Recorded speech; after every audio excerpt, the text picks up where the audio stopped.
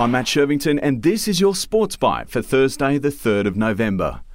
Nathan Cleary is poised to win the battle to play halfback for the Kangaroos during the knockout stages of the Rugby League World Cup. Coach Mal Meninga has named both Cleary and Daly Cherry Evans in his 19-man squad for this weekend's quarterfinal against Lebanon in Huddersfield.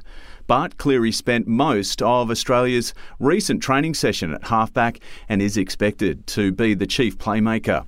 Ben Hunt has been rested, while Regan Campbell-Gillard failed to overcome a corked thigh. The Gillaroos showed no mercy in their Women's World Cup opener this morning.